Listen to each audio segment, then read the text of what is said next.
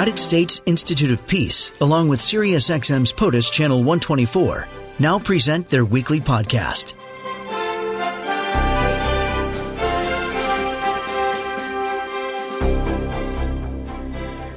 Ambassador William B. Taylor joins me now. He's Vice President for Strategic Stability and Security at the U.S. Institute of Peace. He served as U.S. Ambassador to Ukraine from 2006 to 2009. Ambassador, good morning. Welcome back. Julie, thank you. It's great to be here with you. That was an interesting visit from Zelensky recently. What did you make of it? What do you think he came away with? So he came away knowing that he had delivered the message to the United States and to Americans that Ukraine was very appreciative of all the support that the Americans, both our Congress and our administration, the American people, very appreciative of all the support that he's been receiving. And he made the case why we should provide more. Mm-hmm. I thought he made it very well. We all saw the reception that he got in the Congress, winning over even some skeptical people who weren't enthusiastic at the beginning of his speech and were standing and applauding at the end of his speech. I thought he did a brilliant job making the case for why we should support Ukraine as it defends itself against a Russian attack. But he also made the case that Ukraine is defending Europe and indeed defending the United States. And his great line about our assistance is not charity; it's an investment. I thought he made a very good case. But looking ahead, that funding for Ukraine could be in a bit of trouble. You know, I'm not sure, Julie. First of all, at the end of the last Congress, that big appropriation, that big bill that went through right at the end with $45 billion worth of assistance for Ukraine, bipartisan support, overwhelming bipartisan support, both the House and the Senate, that is going to go a long way into this year, number one.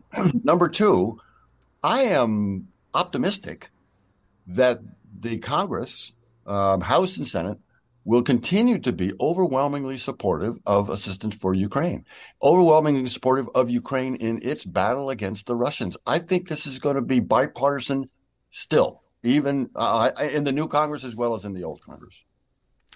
Putin used his year-end address to Russia to try to sort of renew support for his limited military action in Ukraine. I wonder how successful he's been.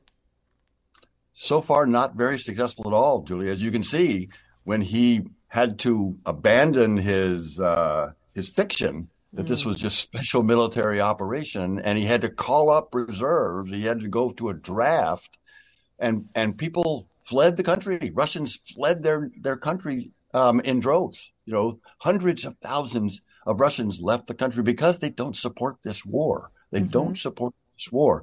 So I think he's got big problems going into this year. Right. And when the dust clears on this thing and the war is over, what's Russia going to look like, Ambassador? As you mentioned, he lost all those people. And these were the elites. These were people of education, people of money, people of means. They got out when they could. And what's going to be left in that country? It seems like all the tech people left, too. It was just a massive exodus.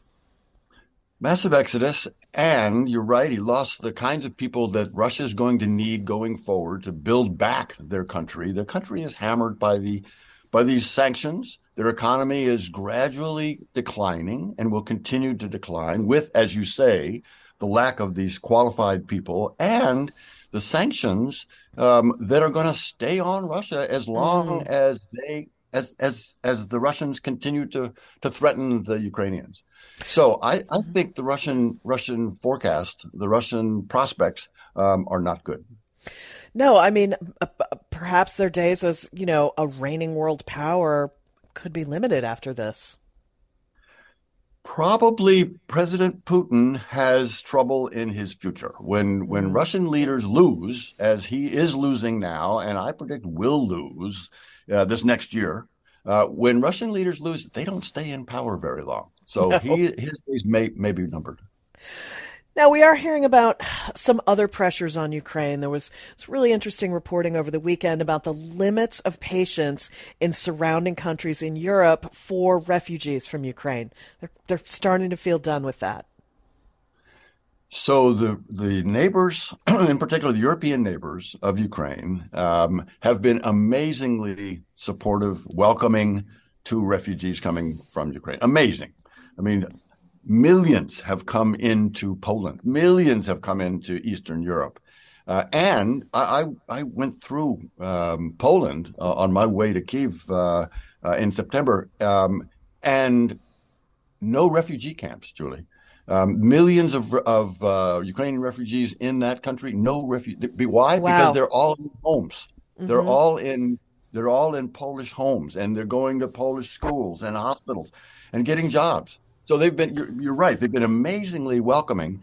It can't go on forever. That's clear. But so far, the Europeans have continued to be welcoming to the Ukrainians.